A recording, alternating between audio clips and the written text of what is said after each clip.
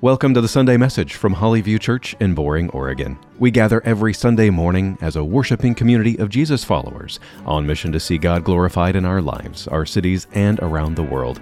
At Hollyview, the Bible serves as our foundation and guide for both life and ministry. It tells the story of God and the story of us.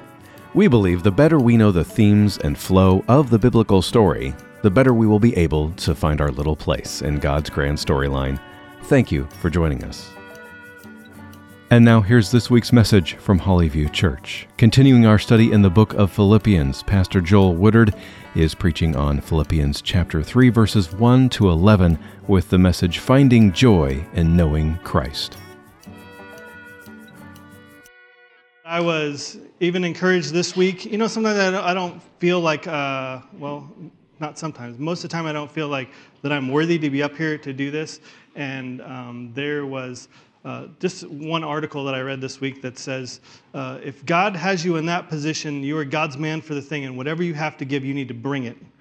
And so that's what I'm going to do this morning. I just want to bring what I have, and hopefully the Lord will use it in you. We're in a series in Philippians. If you have your Bibles, you can open to Philippians chapter 3. I want to begin by just reading one verse. Philippians 3, we'll read verse 8. Philippians 3:8 says this, Indeed, I count everything as loss because of the surpassing worth of knowing Christ Jesus my Lord. Indeed, I count everything as loss because of the surpassing worth of knowing King Jesus, my Lord, the owner of everything, King Jesus. Knowing Him, everything else is a loss. Let's pray. Lord, as we come to your word,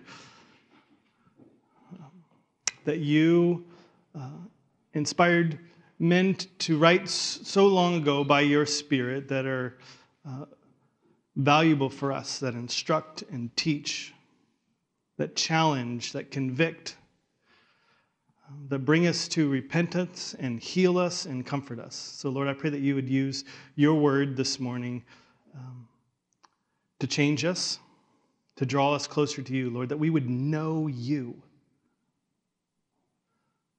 So, Lord, the only way that can really happen is by your Spirit opening our eyes so we can see, opening our ears so we can hear from you, and, Lord, changing our hearts and softening them so that we would love you and know you more. In Jesus' name we pray. Amen. Here's Paul sitting chained in prison, not knowing if he was going to live or die, writing this letter to the Philippian Christians and saying, I have nothing left, but I'd give up everything to know Jesus. That's a bold statement. Before we consider the text, though, I'd like to illustrate this message by sharing with you a little bit of my love story. So just hang in there. Amy and I, we met on a mission trip in the Czech Republic a long time ago. I was like 19 at the time. We got over there and did a couple weeks of ministry together, and people were talking and ribbing both of us, but I just thought it was me. I thought guys were kind of teasing me, asking me, hey, Joel, where's your wife at? Ha, ha, ha. And what you needed to know is Amy was 2 years older than me, and so when you're 19 and she's 2 years older, that's like way older than you. And that made it sound worse than it is. Like, and she was like out of my, so she's older than me and she's out of my leagues. That's what I'm trying to say. So I'm like, it's different when we get older. But at 19, you're like, boy, older woman, out of my league. I'm like, I just wanted to, all these people are just teasing me. I just chalked it up to like guys being guys teasing me. So we ended up, the last night of camp, there was a bonfire, and all the kids came out and set up this bonfire, and we just kind of hang out, and we're talking to different people until the end of the night, and somehow I ended up sitting by Amy at this bonfire. And, probably butterflies in my stomach, if I remember right. And guys, this is mainly speaking to guys here. I just wanted to ask her if she liked me, just to hear, no, I don't, so I could get it out of my head. Like, So it wasn't like I didn't think any of that. So I'm talking, and I'm like, yeah, people have been teasing me, and like we've been talking about us. And so I got up the courage to ask, so would you be interested in me at all? To which she replied, are you interested in me at all? And she replied, no, not really. which is what I expected to hear. So I was like, oh, great. I've asked, answered, done. I can put that out of my brain. But then she keeps talking to me. And she goes, so what would a relationship look like? If you were going to be in Chicago and she was out here in Troutdale, what would a relationship look like? And I was like, she's just teasing me now? Like everyone. And so I got up the courage a little bit later to ask her again, are you sure you're not interested at all? And she's like, are you kidding? I thought it was obvious. And I was like, I don't know what I said, but I'm thinking, so a young man, anything like that's not obvious is young ladies. So I didn't know any of that. And I'm like, oh, okay. But then she came back here to Troutdale and I was in Chicago. So what did a relationship look like? She wanted to get to know me, and I wanted to know her. And so at that time, we had the dial-up internet, so we emailed every now and then. We wrote letters on pen and paper to each other. We talked on the phone, I don't know how many times, but often on the phone. And every time I talked to Amy, it wasn't like I read the letter and then put it down and go, great, I'm good now, that's enough. It didn't satisfy, because I'd read a letter or talk to her, and something in me sparks and goes, I want to be with her. I want to get to know her even more. So I ended up dropping out of seminary in Chicago and moving out here. I drove from Chicago in December to Oregon. There was feet of snow on the ground. Worst time to drive ever. So if you're thinking, I'll drive from Chicago to Oregon in December, don't do it, because this is a bad idea. But I didn't care. That none of the obstacles or the difficulties set me back at all, because I was on a mission. I wanted to pursue my bride. I wanted to get to know Amy.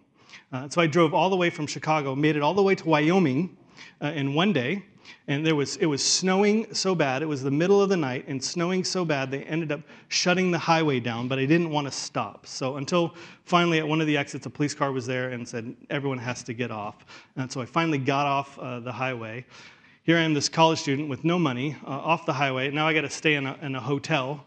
And the hotel the only hotel that was there must have been like a 5-star hotel. In Wyoming, I don't know. But at least at 19 or 21, however old I was, this was like the nicest hotel that I've ever stayed in. And so I was like, can I just sleep in your closet, or what can I do? And they're like, no, we can't turn anyone away, so what can you give us? So I think I gave them like $40 to spend the night in this hotel. It was amazing hotel. The beds were so soft. They had a buffet breakfast in the morning, swimming pool, hot tub, everything you could want. And you know how much that mattered to me in that season of my life? Nothing, not at all. So I went to bed in the middle of the night and got up the next morning, and I gave Amy a call. Hey, I'm heading out now.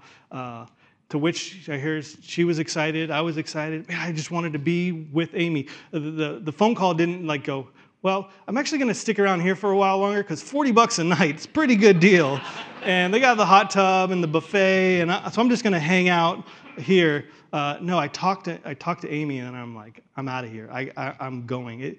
The phone conversation didn't satisfy. I wasn't satisfied even in the most comfortable place I wanted to go. And so I drove all the way from Wyoming in one whole nother day and made it all the way to Troutdale, and I pulled up on the 13th Street, I think it is, to Amy's little tiny house that she lived in, and I was in the same room with her. And I was like, this is what I've been after. The letters, the comfort, the discomfort, the challenges, all that didn't matter, just being with Amy. Nothing else mattered. Nothing else would satisfy like being with Amy. Now, in the same way, Paul today in the letter is going to tell us that there is nothing that satisfies like knowing King Jesus. Nothing. That Paul wouldn't stop for anything. Heartaches, comfort, great success. He'd put all that behind for one thing, to know King Jesus. So if we had a bonfire here today and Paul was sitting there and you happened to sit next to Paul, you might want to ask him, so what does a relationship look like with King Jesus, who we don't see face to face? With this desire, like, yeah, I want to know him, but how do I know him? What does that even look like to pursue knowing Jesus or having this desire in you to know Christ? Well, this comes back to our text today. In Philippians 3, we'll look at verses 1 through 11. As Paul, he gives two commands in here of how to live this out and then an explanation. So we'll see two commands and some explanations behind it. Here are the two commands that he tells us in this text. The first one is to rejoice in the Lord, and the second one is to look out for the dogs. Rejoice in the Lord and look out for the dogs. Or you could say, delight in Jesus and don't settle for less. Delight in Jesus and don't settle for anything less. So, I'd like to read our text of Scripture. And if you wouldn't mind, would you please stand for the reading of God's Word? We'll read verses 1 through 11, chapter 3, Philippians 3, 1 through 11. Finally, my brothers and sisters, rejoice in the Lord. To write the same things to you is no trouble to me and is safe for you. Look out for the dogs. Look out for the evildoers. Look out for those who mutilate the flesh. For we are the circumcision, who worship by the Spirit of God and glory in Christ Jesus, and put no confidence in the flesh, though I myself have reason for confidence in the flesh also. If anyone else thinks he has reason for confidence in flesh, I have more. Circumcised on the 8th day, of the people of Israel, of the tribe of Benjamin, a Hebrew of Hebrews. As to the law, a Pharisee. As to zeal, a persecutor of the church. As to righteousness under the law, blameless. But whatever gain I had, I counted as loss for the sake of Christ. Verse 8, indeed, I count everything as loss because of the surpassing worth of knowing Christ Jesus my Lord. For his sake, I have suffered the loss of all things and count them as rubbish, in order that I may gain Christ and be found in him, not having a righteousness of my own that comes from the law, but that which comes through faith in Christ, the righteousness from God that depends on faith, that I may know him and the power of his resurrection, and may share his sufferings, becoming like him in his death, that by any means possible I may attain the resurrection from the dead. We'll stop right there. May God add his blessing to the reading of his word. You can go ahead and have a seat. Two commandments, delight in the Lord and don't settle for less. Let's look at the first one, delighting in Jesus. He begins this section, chapter 3, with the word finally, which might make you feel like, oh, he's coming to the end of his letter. But if you'll notice, 4 chapters, and we're just starting chapter 3. It's right in the middle of his letter. So this word finally, a lot of commentators kind of give some background on it. But it's probably more like furthermore, or hey, I want to continue on the things I haven't told you yet. He's continuing on his letter with this idea and this theme of rejoicing in the Lord. If you've been around here at all, you realize that this theme is like every week. Rejoice in the Lord. Paul, in this short 4-chapter letter, uses the word and this idea of rejoicing in the Lord 9 times. It's all over the place. And every time we see it, and we'll get to it the next 2 weeks as well, to rejoice in the Lord. He can't leave this theme alone. He just keeps coming back to it. And he's even saying, look, I'm going to say it again. And it's no problem for me because I just keep coming back to this again and again and again. And it's actually a safeguard for you. This message of rejoicing in the Lord, turning to Jesus. He's basically saying it's a simple message. The gospel is a simple message. The good news for you, that's a safeguard to you. Because so often we want to wander or pick up things or do things in our own effort. And he's like, this is a simple message and a safeguard for you. Just come back to Jesus. Come to Jesus. Come to the foot of the cross. Lay your burdens, your sin, your regret, your shame, all of it at the cross of Jesus. I don't mind saying that again and again and again because It brings joy to me. I can lay those things down. And it's a safeguard for you so that you don't get off the way. Come back again and again to the cross of Jesus, because it's only in a relationship with Jesus that you'll find true joy.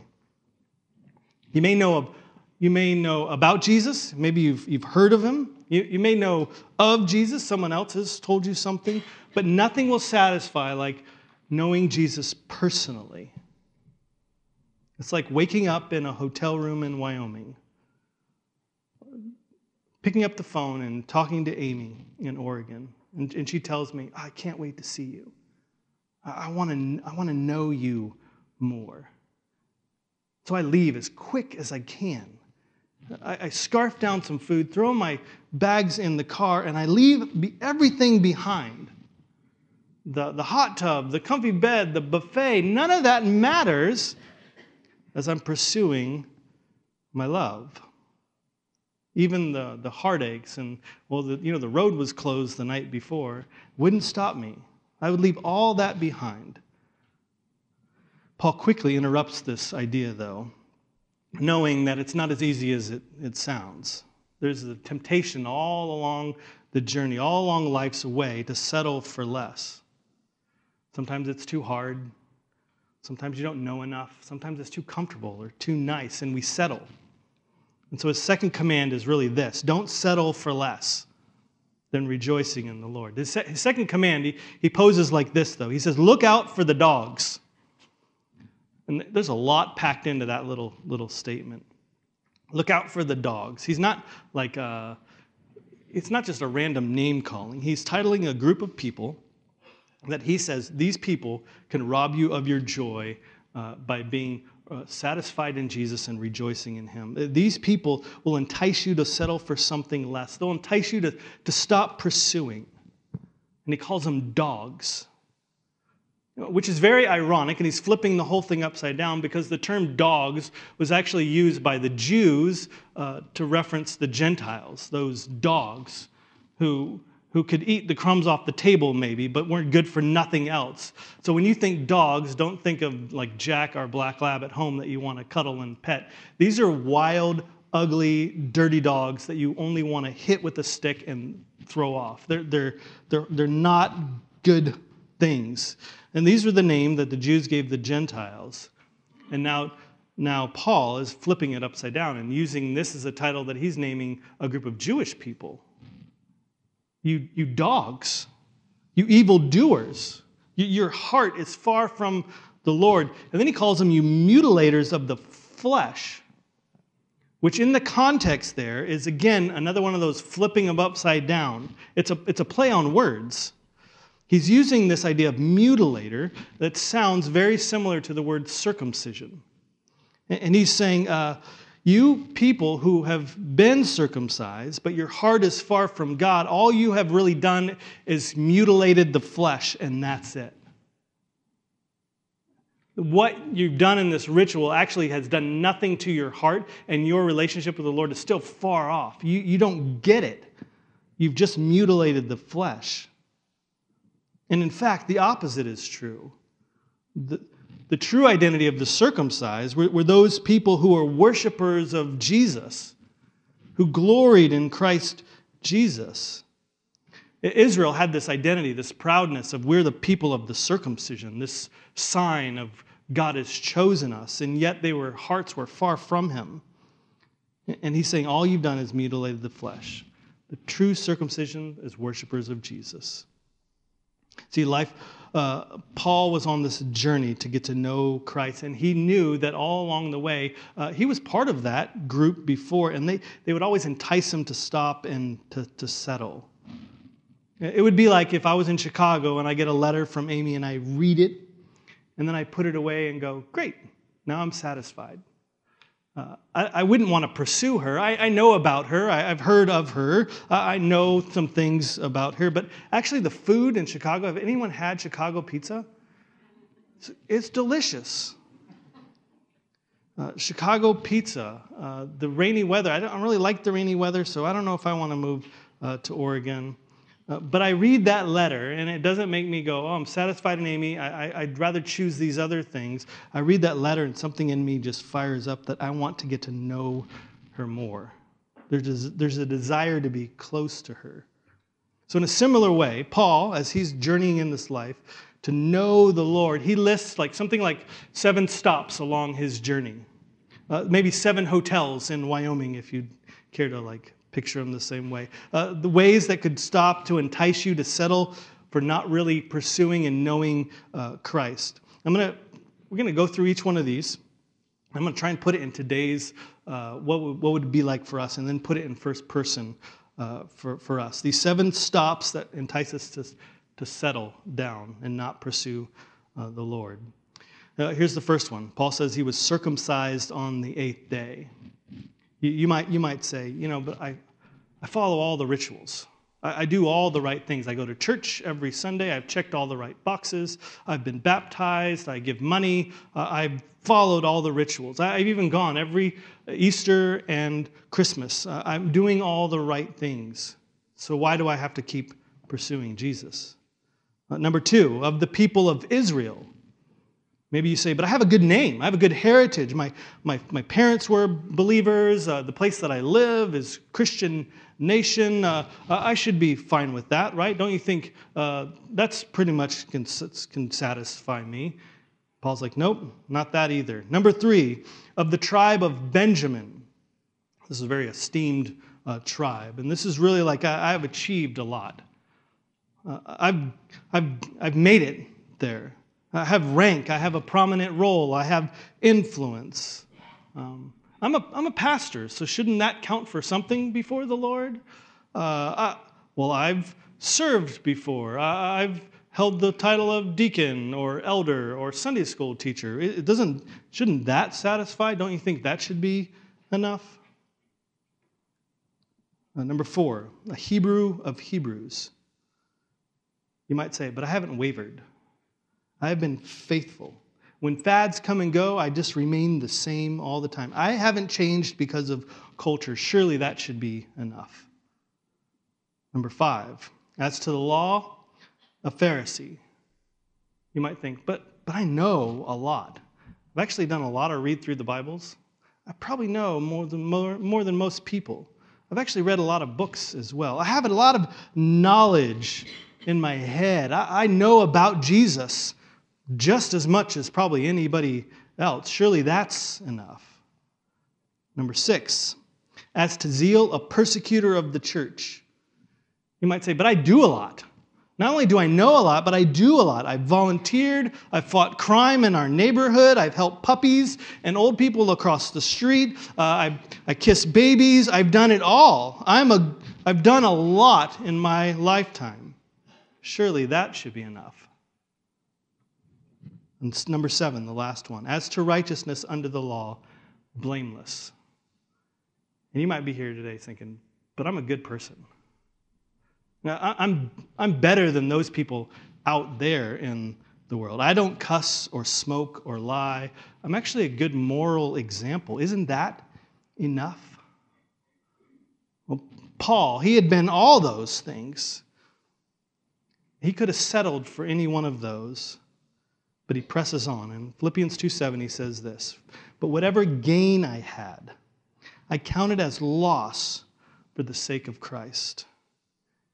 He says, I leave behind my reputation, my traditions, the good works, my effort, my knowledge, my activities, my safety, my comfort, everything to journey to know Christ, to pursue Jesus. Continue on. In verse 8, he says, indeed. Indeed. Now, if you have a pen and you mark in your Bibles, behind that indeed, put 6 exclamation points. Because that's actually, it's kind of a shallow translation of a whole string of Greek words that they put there, that half of them are emphatic. He's like, hey, listen, write this down. You gotta pay attention. All that, and we say indeed, which is not quite the same. So indeed, he's making the point here. He's saying, look, I'm building to this thing. You got to listen to this. You got to see it. Pay attention. We're halfway through the letter. Now wake up and hear this. Indeed, He says, I count everything as loss because of the surpassing worth of knowing Christ Jesus my Lord. For his sake, I have suffered the loss of all things and count them all as rubbish. And this is really this is almost a swear word. It's like dog poop. I count it all, compared to knowing Jesus, everything else is like garbage, just whatever. You get it. Bad stuff. In order that I may gain Christ and be found in him, not having a righteousness of my own that comes from the law. I couldn't do it. But that which comes through faith in Christ, the righteousness from God that depends on faith, that I may know him and the power of his resurrection, and may share his sufferings, becoming like him in his death, that by any means possible I may attain the resurrection from the dead. Do you hear Paul's desire? I want to know him. My whole life I'm pressing on to know Christ. The surpassing worth of knowing Christ. Knowing. And this again is where our English fails us. So I want to bring in a little bit of I want to expand the idea of to know. Because in English we have to know, and it uses for everything. If you speak another language or you've been exposed to other languages, you might realize that the verb to know has lots of actually different verbs and different words in different languages other than English. So English, we translate that sometimes by using words that kind of complement or describe it a little bit. Let me just show you three of them. There's the first one is to know of someone. You can know, oh, I know of them. And maybe that's you've heard them. You've heard someone talk about them before. You have this idea maybe of who they are. I know of them. Maybe they'd pass you right in Fred Meyer, and you wouldn't even recognize them because you know of them, but you don't. See, this is where English fails. You don't know. You know of them, but you don't. There's a whole thing you're missing. So that's the first, to know of something. The second one is to know about someone. And this is oh, I know about them. You recognize them. You know facts or information about them. You know maybe how they look on the outside. Oh, yeah, I know about them. There's a little bit familiar with it, but there's still something missing. There's a third, and again, in most languages, it's a whole different word, and it has a whole different feeling. But there's to know someone personally, intimately, closely. In Hebrew, we have this idea that he knew his wife and she became pregnant. That didn't mean I know her birthday is that month. That's not how that works. He knew his wife. There was something close and relational and intimate. There's something that he knew her heart. He knew her spirit. She knew how she would feel and respond. Not just information, but there's something like the core. I know my wife. Well, you can't know someone without actually being near them, sitting with them for long times, so that you see facial expressions and you see mannerisms and you know how they would respond and how they're feeling in a certain situation. Well, this third knowing, to know someone personally, intimately, that's the knowing that Paul will consider all else as loss. To know Christ personally, relationally, intimately, to be with Christ. He'd leave everything else behind to pursue that relationship. Because he knows the only way to find joy is to know Jesus. Everything else will drive you to despair and depression in the end. It's only when you come to Jesus day after day that you'll be satisfied and you'll find peace and joy at his feet. That knowing about him won't satisfy. Knowing of him, hearing about him won't satisfy. It's only in this personal, intimate knowledge of Jesus. But you can't know someone with your heart unless you know them with your mind. Because it's only Jesus. You need to know who he is so that you can have a relationship with him. And it's only him who can forgive and set you free. I want to kind of close all this out actually by sharing with you, I don't normally do this, a sermon. So I'm just going to tell you, I'm copywriting a sermon that I heard that I can't get out of my head by a guy named Alistair Begg, who, as I'm preaching this message, getting ready for it, his sermon that I listened to a while ago, I just couldn't get it out of my head. And so I'm like, okay, I'm just going to copyright it, and here you go. But it's Alistair Begg's, so just so you know. I'm copywriting, it's Alistair Begg's. Maybe I'll link it, because it's a sermon. I'm like, if you're going to listen to one sermon this week, listen to Alistair Begg's sermon. It's so good. This is what he said, basically the summary of it. He says, without preaching the cross, in his Scottish accent. I don't know if you know Alistair Begg. It's got a Scottish accent, and it's powerful. He said, without preaching the cross to ourselves and each other every day, we naturally turn to faith plus works as grounds for our salvation. And he says that's what leads to despair and desperation and sadness, because we'll never measure up. It's only in knowing Jesus. And then he gave this great illustration. He says, imagine the thief on the cross. He says, I can't wait to find him in glory and ask him, how did that shake out for you? How did that work for you? And only as Alistair Begg could, he says, here he is on the cross, cussing Jesus, full of his sin and evilness, but something happens and he repents. And he sees Jesus, and Jesus goes, today you will be with me in paradise.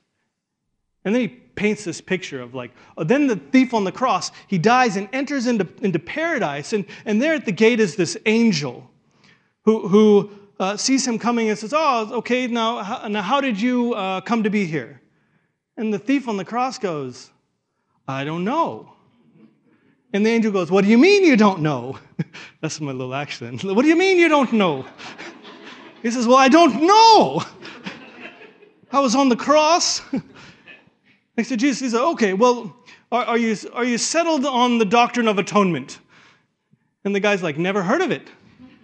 What about Bible studies? Have you been to your Bible studies? Have you done communion? Have you been baptized? And he's like, no, I haven't done any of it. So I'm totally getting into it now. And the angel gets frustrated, and so he calls his superior angel to come, because he's like, I don't know, what do I do with this guy? And so the superior angel looks, and he's like, okay, and so, on what basis are you here? How are you here? And the thief on the cross, he goes, I don't know. The man on the middle cross told me I could come. That's it. How did you get here? The man on the middle of the cross, he said I could come. Can you imagine that thief as he enters into paradise? What's he want to do? The first thing, if that was me, the first thing I'd want to do is, where's Jesus? Where's the guy that out of my whole life I screwed up? And he says, come on in. I got you. Can you imagine the thief on the cross? He's got nothing. Literally nothing. And Jesus says, come with me into paradise. So all along, you think that guy and the thief on the cross, as he's in paradise, he goes, I know him. I know him. I know him. I know him. That's all he knows, is he knows Jesus. He wants to be with Jesus. He's not settled with oh yeah, I know about Jesus, or I've heard of him. He knows Jesus. And I'm confident that that's how Paul felt, sitting in that jail. He could care less about all that other stuff. And he goes, I know him. I know Christ. I know him. And that's all that matters. So that kind of brings it to us today. It's the question, do you know him? Not do you know about him, like you've read the Bible or you heard about him from someone else before. Do you know him? And what's this look like if you do know him and our desire in life is to pursue him with everything, like Paul says? Do you give up everything to know Christ? I wrestled with that this week. How do I know Christ when I don't see him, when he doesn't sit down next to me like Amy does? How do I know Christ? And I think it's a pursuit of it. I think it's taking time in the quietness. I think it's this morning when I woke up and was like, all right, Christ, all right, Jesus, I'm going to follow you today. Would you be there for me? Would you speak to me? Would you talk to me today? Would you allow me just to see you at work so I could know you today? His word reveals who he is, but I think his word is like a letter that should drive us to know him. It's the quiet moments of the journey. And I think it's also in response in worship that we just sit at his feet and our heart cries out, we want to know you. More than anything else, we want to know you. So let me pray, and I'll invite the worship team to come back up, and we'll do that. Lord, as we spend some time in the mind and the heart of Paul this morning, and his greatest desire is to not settle to know you. Lord, would we be people that imitate Paul, as he'll even charge us with, that we wouldn't stop, that we wouldn't figure, we've obtained it, but that we would press on to know you, that we would leave everything else behind. Lord, I think that looks like even this next week as we think through our schedules, as we pick up our phones to check messages or to check the news, that we would spend the first bit of time hearing from you and then having our heart drawn to you to get to know you, to spend time with you, to think about you, to pray, to just sit in prayer at your feet, having our hearts drawn to yours. In Jesus' name we pray. Amen. Thank you for joining us for this message from Hollyview Church. We invite you to join us in person for our worship service every Sunday morning at 10:30. You can find us on Southeast 257th Avenue, just off of Highway 212, between Boring and Damascus, Oregon, or find us online at hollyviewchurch.com. Together, we are being shaped by the gospel, rooted in God's Word to share God's grace and truth. Again, whether online or in person, thank you for joining us here at Hollyview Church.